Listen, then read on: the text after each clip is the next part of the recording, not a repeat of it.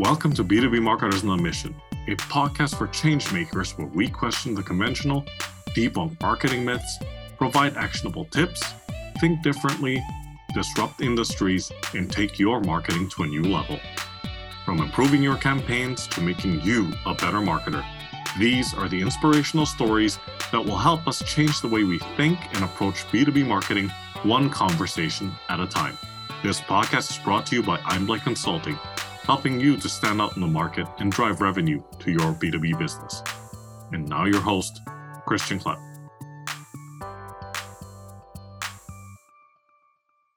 All right, everyone. Welcome to this episode of B2B Marketers on a Mission. This is the show where we help you to question the conventional, think differently, disrupt your industry, and take your marketing to new heights. This is your host, Christian Klepp, and today I'm joined by someone on a mission to help B2B companies to crush their revenue targets and achieve their growth goals. So coming to us from the Twin Cities, Minneapolis, St. Paul, Minnesota, Diana Shimoda, welcome to the show. Hi, Christian. Thanks for having me. Great to be connected, Diana, and I'm really looking forward to this conversation. So if it's all the same to you, let's dive in. Yeah, let's do it. All right. Fantastic. So, Diana, you're a seasoned B2B marketer, and you like to blend, I'm going to say, the art and science of marketing. I love that, right? The art and science to align with client goals and focus on achieving the results that businesses need. So for this conversation, let's focus on a topic that I believe has become a part of your professional mission: how B2B marketers can leverage demand generation for better results. I'd love to kick off this conversation by clearing the air a little bit, because as you might know, people throw these terms around very loosely on platforms like LinkedIn. So please help us to define what the difference is between demand and lead generation. Yeah, I'm glad you asked, Christian, because this is terminology, demand generation, lead generation, that a lot of marketers and company leaders still think of as an interchangeable term that's the same thing. And I actually think they're very different. And I'll start with lead generation. So with lead generation, that's more your tried and true marketing tactics that we've all been doing for many, many years. And your marketing programs are only focused on the 5% of companies that are currently in market, meaning we need leads, we need them now. We're trying to uncover those opportunities that we can hand over to sales. With a lead generation strategy, typically you are asking prospects for a meeting and you're trying to pull them into your sales process. The challenge with that is it just isn't as effective as it previously was in the past, because the way B2B buyers make purchase decisions has changed drastically in the last few years. And that's where demand generation comes into play. And the difference with demand generation is that you're focusing on driving value, not just for the 5% that are currently in market, but also for the 95% of companies who are not looking to buy right now. Because essentially, if you're looking for high growth, those future customers are really important to your future growth. And so you're building out marketing programs, not just at the bottom of the funnel trying to capture the in-market opportunities, but you're creating marketing programs that are focused on building brand awareness and trust to create demand and ultimately capture it. So the real difference is, with lead generation, you're chasing after prospects, asking them for a meeting. With demand generation, you're working to build that trust so prospects ask you for a meeting when they're in market and they're ready to buy, and they're inviting you into their buying process. That's such a great answer. And it's so important to understand, to your point, what the difference is between those two. Because at the end of the day, and we've all seen those reports, right? I think the one that we talked about last time was the B2B buying journey that was mapped out by Gartner. And I think I believe there was another one by Forrester and McKinsey. And if you look at all of these, and I know that they're, I wouldn't say industry agnostic, but they're like the general B2B buying group. Yeah. For lack of a better description, the buying journey is not linear. It's pretty haphazard, right? Yeah, it's crazy. I mean, you look at that Gartner example that you and I talked about, and it goes forward, it goes backwards, it goes up, it goes down, and the whole point of it was, if you think that purchase decision process is a straight forward line, you're missing the way people buy today. Absolutely, absolutely. And I think the statistics on these facts vary depending on which report you read, but it's anywhere between 80 and 90% of B2B buyers are not actively buying when they're online. And I think that was your point, right? And that's probably also where demand gen can really add value, because they are conducting their own independent research. They're looking for validation. They're looking for, I think that was your other point, social proof, a demonstration of expertise of said service provider. So there's a lot of like factors that come into play, right? Yep, for sure. Moving on to the next question. So you brought some of these up already, but mistakes and misconceptions. So you already highlighted one of them, but talk to us about some other mistakes and misconceptions when it comes to demand generation and what B2B marketers need to do to address those. Yeah, I think the biggest mistake that organizations are making on the marketing front is that they're only focusing on the short game, and that is the lead generation. And because they're so focused on, we need leads, we need them now, we have to hit our revenue numbers, which absolutely are important, and the struggle is real, but they're overlooking the long game and not considering the fact that if we don't get in front of these prospects well before they're in market to buy, we're going to miss the opportunity to make their short list, because Gartner statistics are saying that B2B purchasers are making up to 80% of that purchase decision before they ever engage with a sales rep. And if you step back and think about that, they darn near have their mind made up by the time they're willing to talk to you. So if you haven't done the marketing programs to build that brand awareness and build that trust, the likelihood of them reaching out to you and asking for a sales meeting are pretty slim.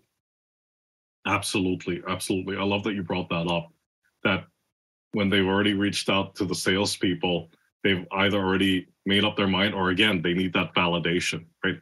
But it's such an important point that you bring up, that they don't want to talk to the salesperson at the beginning of that journey, right? Think about it like in your own purchasing process. Is your first thought, let me pick up the phone and talk to a sales rep? Or is it, let me do research, let me talk to colleagues, let me find out as much information as I can? According to Gartner, 72% of B2B buyers have said they would prefer to have zero interaction with a sales rep during the purchase process. Right, exactly. So they're reluctantly talking to those of us in sales once they get to that point where they have to have a conversation. Exactly. Deanna, I wanted to go back to something you said earlier, and I think it's a really important point to jam on a little bit further, if you will. Talking about how B2B companies are so focused on the short game, or the short-term gains rather. So leads, revenue, etc. So from your experience, how do you, and I know it's not a simple answer, but how do you address that challenge, and how, from your experience, can you convince B2B companies to change that mindset and to believe and have faith in playing the longer game? Yeah. Listen, if you're playing the lead gen game and you're not thinking about the long-term game, what's likely happening is you're falling short on your revenue goals, and it's a constant chasing your tail. You can't seem to get off that merry-go-round because you can't get ahead of the curve. And that is where you need to take a step back and look at the long-term strategy from a marketing perspective. And that's where demand generation comes into play. And I will say, demand generation is not this, I build an engine and overnight I have all these inbound leads. It takes time to build an audience. It takes time to build out the content. You've got to continually feed it. So you do have to look at it as a long-term strategy, and you do have to have the patience and willingness to go all in and give it time to actually start producing results. Once it starts to produce results, what you're going to see are more inbound leads coming in the door. And guess what? those leads who raise their hands are a hell of a lot better than the leads that you uncovered doing cold calls and outreach, trying to get people to have an appointment for you. They're going to have shorter sales cycles. They're going to have higher close rates. And overall, they're going to have lower customer acquisition costs. So it really is a win to build out a demand generation engine. Now, that doesn't eliminate we need revenue now immediately. It will solve it in the long term. And I think that's where a lot of organizations struggle. They're like, we can't just stop doing this stuff because we have to bring leads in the door. And I totally agree with that. I've been on the corporate side. The struggle is real. So I think there's a transition period where you may continue to do lead generation tactics while you're building out a demand generation engine. But as the demand generation engine starts to, get some momentum, it's actually going to make your lead generation programs perform better because there's better brand awareness, better trust, more affinity out there in the market for your wares that you're going out and selling. Now, we don't call it lead generation at that point. We call it demand capture as part of the demand generation engine. But in essence, you're still going out and you're looking for leads and you're trying to bring them in the door, but you're more focused on quality. Those that are doing lead generation today, I talk to companies all the time who come and they're like, God, what we're doing, it's just not working the way that it used to.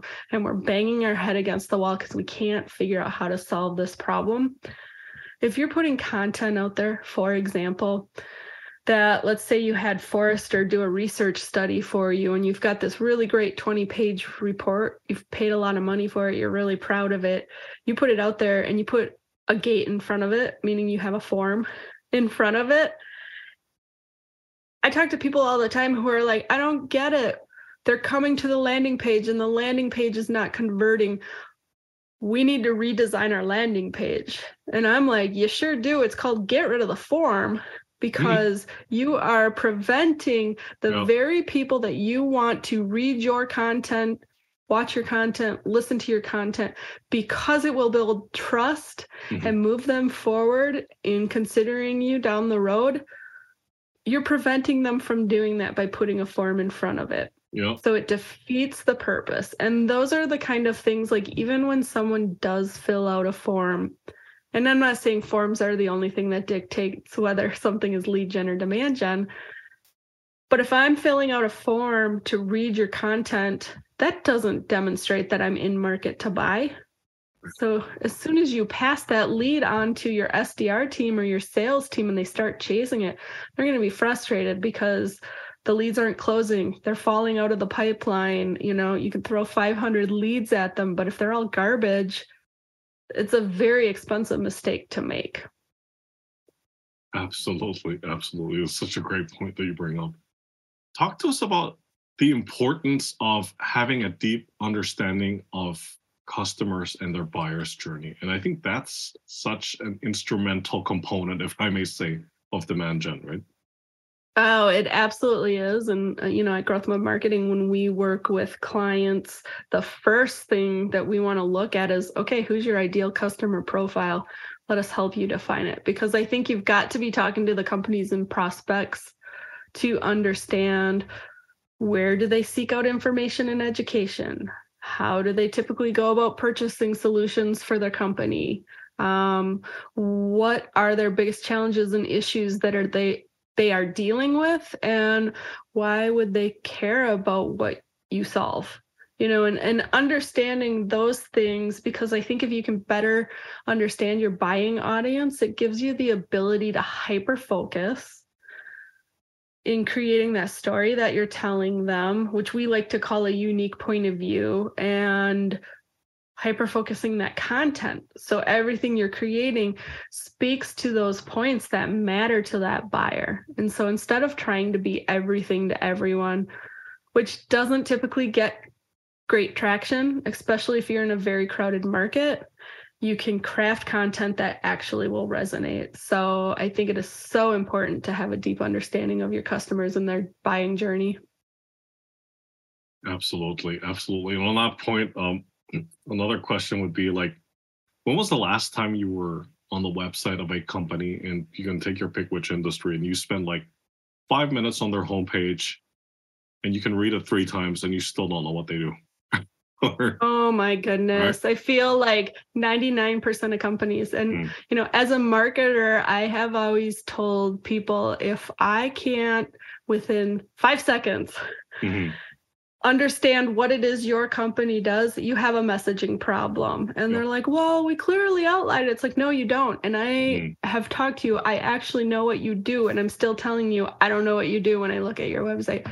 It's so common, such a mistake that companies make. And I think, they try to come up with fancy taglines. And sometimes it's like, just clearly state what it is you do, so that when I come there, I know that you are a software that solves this problem. Absolutely. Or that trend where they tend to change the name of something into some fancy branded name, because that'll make it unique. But, it actually then has the, reverse effect, right? It actually just confuses people. It's like, okay, so what exactly does this team do? Yep. And then you're trying to remember the name because it's so complicated. Correct. That's also a great segue into the next question, which is, how is the way that B2B prospects buy changing, and what should companies be doing to keep up? And I think that's such a pertinent question, because my goodness, like, how much has changed in the past 3 years? Not necessarily just because of the pandemic. I think the pandemic accelerated a lot of this, but also everything's become more digitized. The market dynamic has completely changed. But yeah, over to you. Yeah, it really has changed in the last few years. And I think, the pandemic certainly helped fuel it, because you think about when it felt like the whole world shut down and we all, went remote. Suddenly, from a sales and marketing standpoint, you didn't know where those people were located anymore. You didn't have their phone numbers to reach out to them. You couldn't send them direct mail packages. You couldn't meet in person. And I think as people adjusted to a remote world, they started to realize, hey, I don't actually have to talk to the sales rep. I can do the research online and I can find these things. And I think the companies that excelled during that time, they immediately embraced the fact that the way our sales reps sell right now has to change drastically. And all the statistics were coming out that people were consuming way more content online than they traditionally had. Well, as we're getting back to, what's more of a normal state now, and a lot of people went back to the office, it didn't change their habits that they picked up over that period when everyone was working from home, where they've realized, like, I can go online and I can research this and I can find all of this information. And there are companies out there that will list their actual pricing and their packages on their website. I can go to review sites. I can ask people on LinkedIn and get information. Like, there's all these back channels, per se, to get the information you're looking for without having to talk to a sales rep. And so, we've talked about a couple of the statistics already, how 72% of B2B buyers don't want to have interaction with a sales rep, and 80% of the decision process can be completed before they're willing to engage. Another statistic to pull out there is they're now saying it takes an average of 66 touches for a buyer to engage with a company. And that is up significantly from, years ago, it used to be like 15. You think about that 66. Sure, there's going to be some who maybe it's 15 touches. There's going to be some who it's 200 touches. And that doesn't mean, okay, I'm just going to cold call them and leave a voicemail 66 times, or I'm going to throw 66 emails their way and they're going to be ready to talk. Like, it's so much more nuanced and complex. But I think the key takeaway is the way that people buy has changed. And that means the way that we market needs to evolve to support that. 100%. You'll forgive me if I don't remember who said this, but there's a saying out there that says, we innovate or die, right? We innovate or we die. And I just want to go back to those statistics that you brought up, because I think they're worth mentioning again. So there was 72% and there was 80%. So 72% of buyers preferring to conduct their own research and not Yep. not be in They'd touch prefer with not to salespeople, talk right? to. Yep, they'd prefer Yep. not to talk to a sales rep at Right. all. Right. And then, sorry, remind me what the 80% was again? Up to 80% of the purchase decision process has been completed through digital avenues before Right. they'll choose to Right. engage with a sales rep. Exactly. Yeah. So that was another interesting statistic, the 80%, right? And then the 66, oh, sorry, I'm just looking back to see that, that I saw that correctly, but the 66 touches that a buyer has with a company, and that's even before any decision has been made. And I think those are Right. such critical points. Those are such critical figures to keep in mind, because especially in the world of B2B, and just imagine, Deanna, you take your pick, whichever industry, right? But like, just imagine somebody's buying like all this high-tech equipment and you're looking at easily at least six-figure deals, right? Yeah. This buying group is most likely not going to respond to some cold call saying like, hey, you want to, let's book a meeting next week and we can sell you this equipment that you're looking for. It's most likely not going to happen that way. Yeah, maybe it's happened once or twice in the history of sales, but if someone's not in market to buy today, the more expensive it gets, the more unlikely it is that you're going to convince them that they do need to buy it today. Absolutely. And when I look at all these statistics, which by the way, these are all numbers from Gartner in the last year that have come out. I think to me, what that means is that companies really need to work to build out a digital footprint to become their best sales rep.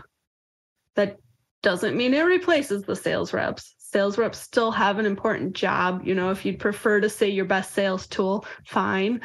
But, my point is, if they're making up to 80% of that decision and they're doing everything they can not to engage with the sales rep until they need to, you damn well better have a good footprint out there with really good content that allows them to self-guide through their buying journey. Absolutely. Absolutely. Hey, it's Christian Klepp here.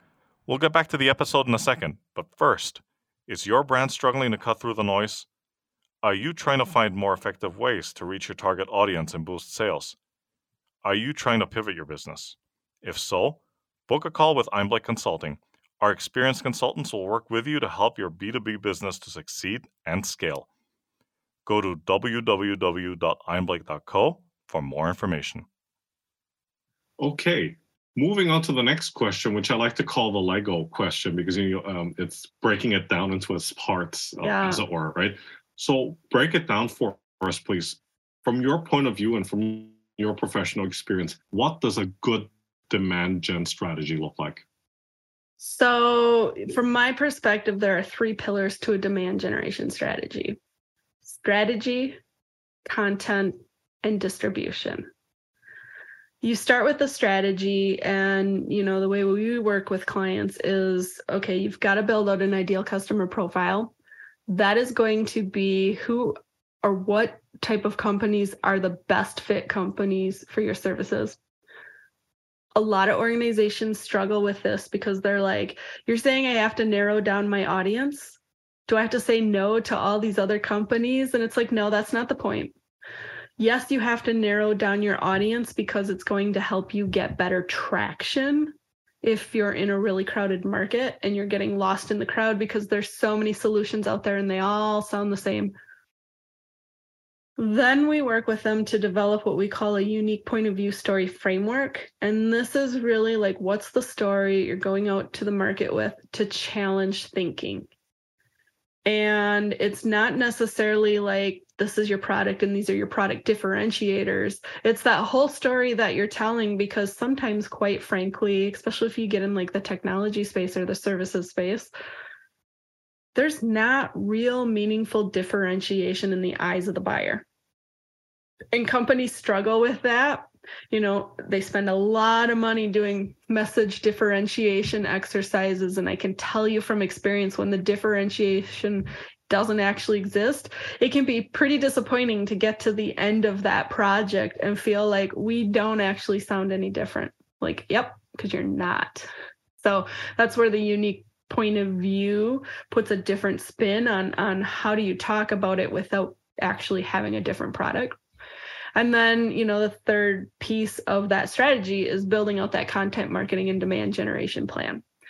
And, like I find a lot of companies, they want to jump to the other two pillars. They're like, I don't want to spend money on strategy. That's a really important piece. It's the blueprint to set the direction for everything you're going to do moving forward and to get you hyper focused so that when you get to the next pillar, which is creating the content, you know who that audience is, you know the story you're going to tell, and now it becomes about executing that by building out content, looking at the key topics, creating content for every stage of the funnel, and creating different formats of content because different strokes for different folks. Some people like long format content. Some people prefer video. Some people like social media snippets. You can take that content and really slice and dice it and make it go far. But then if that content doesn't get out in front of the right people, it's a waste of time and it's not going to be impactful. So that's where that third pillar of demand generation and building out an engine is the distribution. And there are 3 avenues to look at from my perspective with distribution. One is the website. That is your digital storefront. You've got to have good content in there. You've got to have content loops. Like the goal is to get people to your website to consume as much as you can get them to consume and to keep their interest so that they look at a lot of different things and that they get all the answers that they want out of, I'm interested in your product. Second is managed channels. So these are the channels where you can control what is put out and when. And the whole purpose of managed channels is how do I build an audience that wants to continually consume my content? So think about it like, this podcast is a great example of a managed channel, webinar series, blogs, email campaigns, digital ads, all those things that you can control. And then the third avenue is third-party channels, and that's about tapping into existing relevant audiences within the industry to build credibility, expand your reach beyond your own managed channel, and basically get in front of someone else's audience that they've already built up that is really relevant for you. So, in a nutshell, like that's how at Growth Mode Marketing we look at demand generation is like there's a process to it. And it's about getting in front of your ideal customer profile so that it appears like you're everywhere they are. Spare with me for a second here while I take all this in. I know it's a lot.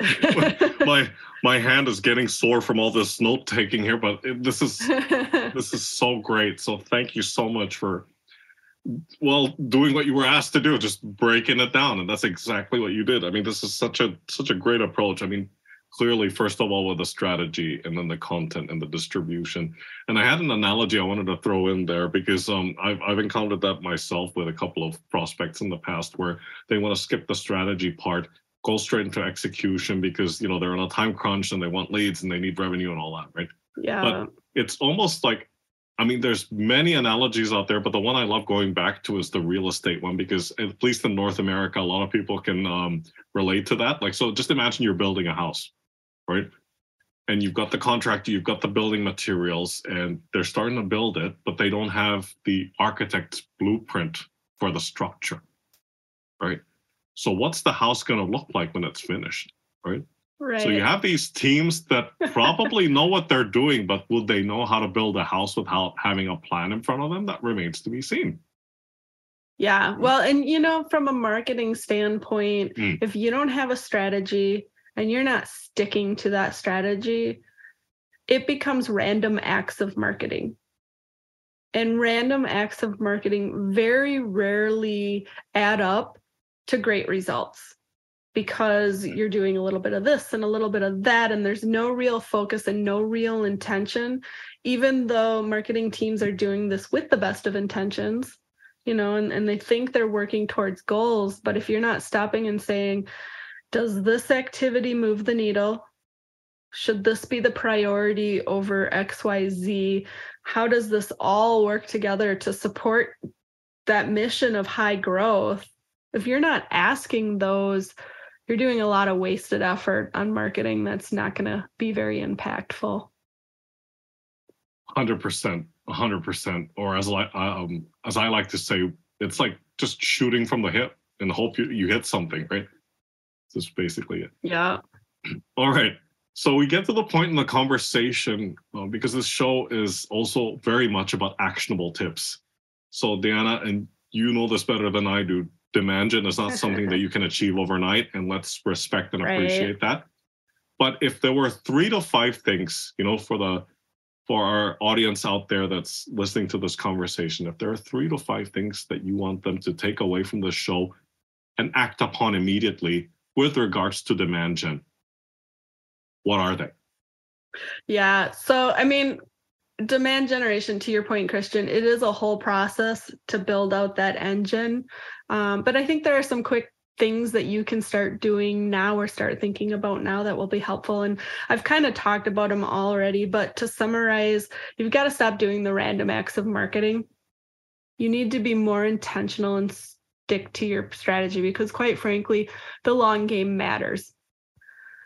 You need to stop gating your best content because putting obstacles in the way of content that you actually want your prospects to read, to watch, to listen to doesn't make sense.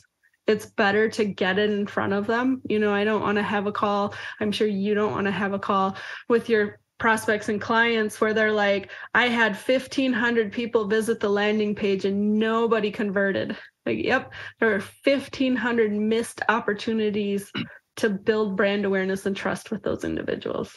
And then the third thing I would say, narrowing down your audience to widen your impact. You've really got to stop trying to be everything to everyone in your market and get really good at telling a story to stand out in the crowd with a subset of your total addressable market. And if you're not sure what I mean by this, I'll use HR technology as an example. There's 21,000 plus technologies out there, all competing for the same dollars. Yes, they do different things at times. Sometimes they don't.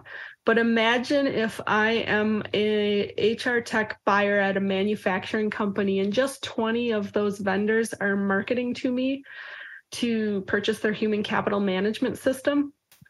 And I'm looking at it and all the options sound the same. I'm probably going to price shop. And unless you're the low-cost provider, you don't want that to happen. Now imagine if one of those 20 vendors was sending them materials and marketing that talk about understanding the challenges of managing an employee base in a manufacturing plant where you've got shift differentials, you've got high turnover, you've got, dangers that happen on the plant floor, all these different things that are very unique to the situation they're in. Which one do you think is going to resonate with them? Most likely the one that is speaking their language. And so when I say narrow down your audience to widen your impact, that's why you're going to get more traction when you don't sound like everybody else. Absolutely. Have your unique point of view, your points of differentiation and whatnot. I wanted to go back to point number 2, if I may, about the stop gating content. And I know that there's been, or your best content rather, and I know there's been chatter in the grapevine about this and the heavy debates on LinkedIn and whatnot. But are there a few occasions, I would say, or situations where you probably would gate the content? To be totally honest with you, in my opinion, the only things I think you should throw a form on are like a subscription list, a live demo request, and I want to talk to sales. And the reason I say that, and I have been guilty in the past of being like, why would we take a form off?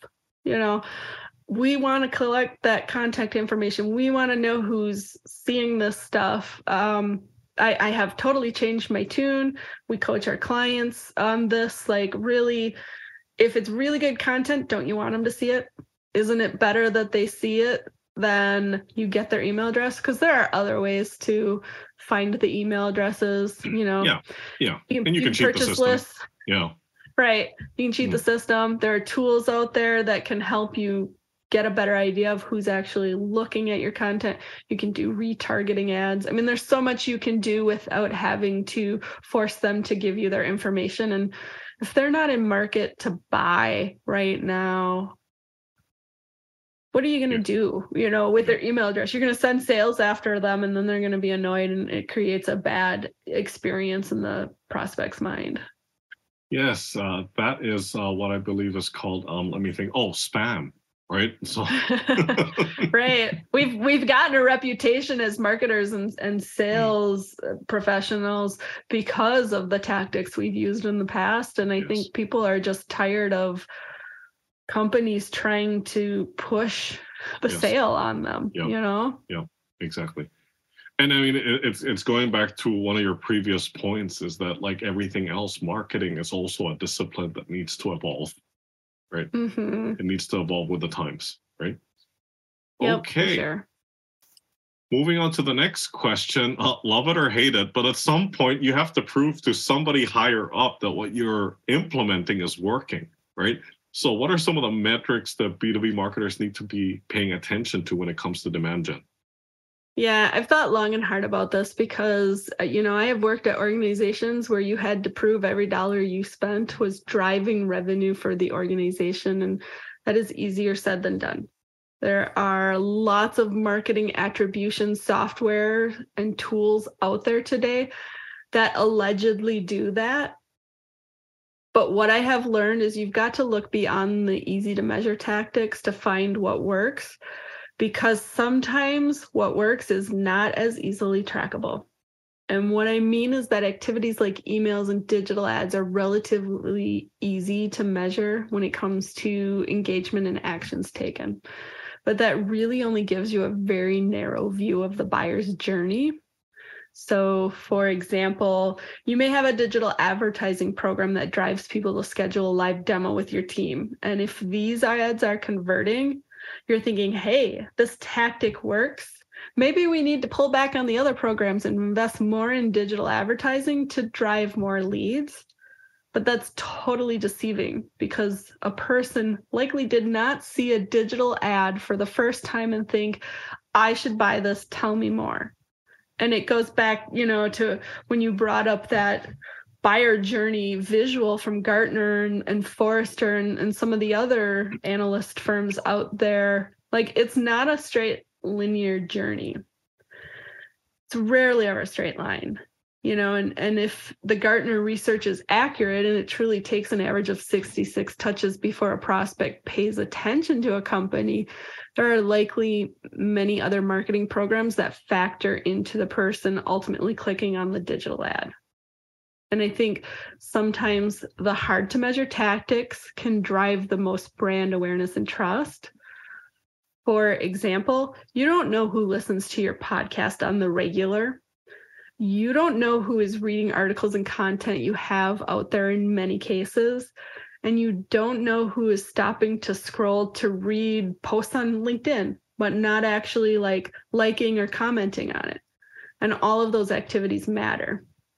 So it doesn't really answer your question, but I think when looking at what to measure, you've got to be sure to look at all the programs and find ways to measure engagement levels beyond someone filling out a form or saying, I'm ready to buy. And if they're trending in the right direction, you might be onto something. And so, if you're looking at podcasts, look at the downloads and any other information you can get from those podcasts to see, is it trending up? Is it flat? Is it going down? If it's trending up and you're putting out great content and you're promoting it to the right audience, that's a really good sign. And that's an indicator, I think, that will feed into the results from some of these other things like the digital ads.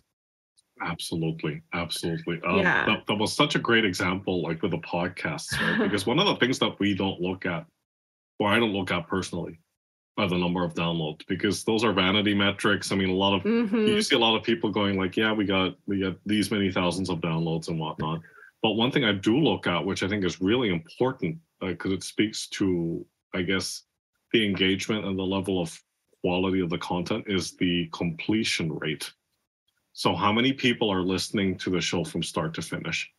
And very rarely do you see 100%, but if you see, ours are anywhere between 75 to 75% and up, which is already a pretty good indication because some people don't listen to the show all the way to the end, right? Right. Yeah. And there are some, and I think that was your other point, like, all hail those people that don't engage with you, because I get a lot of like emails or messages from people that said, hey, I listened to that one interview that you had with so-and-so, and that was such a great show, but these people never liked, never commented, never shared or anything like that, right? Never did any of those things on platforms like LinkedIn. But that doesn't mean that they're not engaged, right?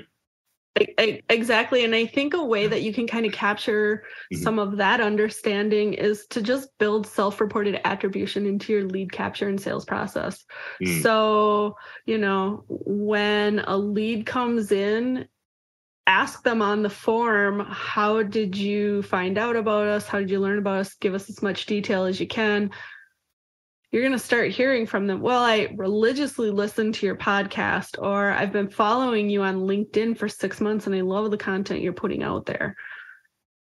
Also, like when you have the actual sales conversation, ask them again, and get more detail. And I think that can be really insightful, because if you're using the marketing attribution software and it tells you they came in from a digital ad you ran, that's great. The digital ad played a role in it, but then you talk to them and you find out they've been listening to your podcast for months and have consumed multiple episodes. That's the real driver of why they reached out to you. And it's important to know those things and to be able to convey that information to the leadership team and the board of directors and the investors, so they understand why you're making investments and spending a lot of time building out some of those, what some will call dark social channels. Absolutely. Okay, Diana, this is a chance for you to get up on your soapbox if you haven't been up there already. A status quo in your area of expertise, and let's just stay with demand gen, that you passionately disagree with, and why. Yeah, I feel like I've been on my soapbox. We've been talking about it the whole time, but I think, what I disagree with that is status quo at a lot of organizations still is that lead generation still works. But with the way B2B prospects buy today, we've got to evolve our marketing. I think so many marketers are still trying to run the same playbook that they used 2 years ago, 5 years ago, 10 years ago. And these programs just aren't driving the level of results that they used to. And quite frankly, if what you're doing is not working, you've got to take a step back and change the approach, because focusing on the short game only gets you so far. And, the reality is, if only 5% of companies are actually in market to buy at any time during normal times, you've got to imagine that when the economy is tough and companies are pulling back on spend, that the number of companies actually in market to buy probably drops to closer to 1%. And so you've got to build out your digital footprint to become your best sales rep. And that is what demand generation is all about. Absolutely. Diana, as expected, this was such a great conversation. Thank you so much for coming on today and sharing your experience and expertise with the audience. So, quick introduction to yourself and how folks out there can get in touch with you. Yeah, so I am the CEO of Growth Mode Marketing. We're a demand generation agency that helps B2B technology companies break through the clutter of a crowded market so that you can crush your revenue targets. If you are interested in learning more about how to create a catalyst for growth through demand generation, I encourage you to check out Growth Mode Marketing's podcast called The Demand Gen Fix. It's on Apple Podcasts, Spotify, YouTube, or wherever you get your podcasts. I also encourage people to follow me, Deanna Shimoda, on LinkedIn, because I regularly post insights and best practices on demand generation. And of course, we provide lots of information on our website too, which is growthmodemarketing.com. Fantastic. So once again, Deanna, thank you so much for your time. Take care, stay safe, Thank you. and talk to you soon. All right, thanks. Bye for now. Thank you for joining us on this episode of the B2B Marketers on a Mission podcast.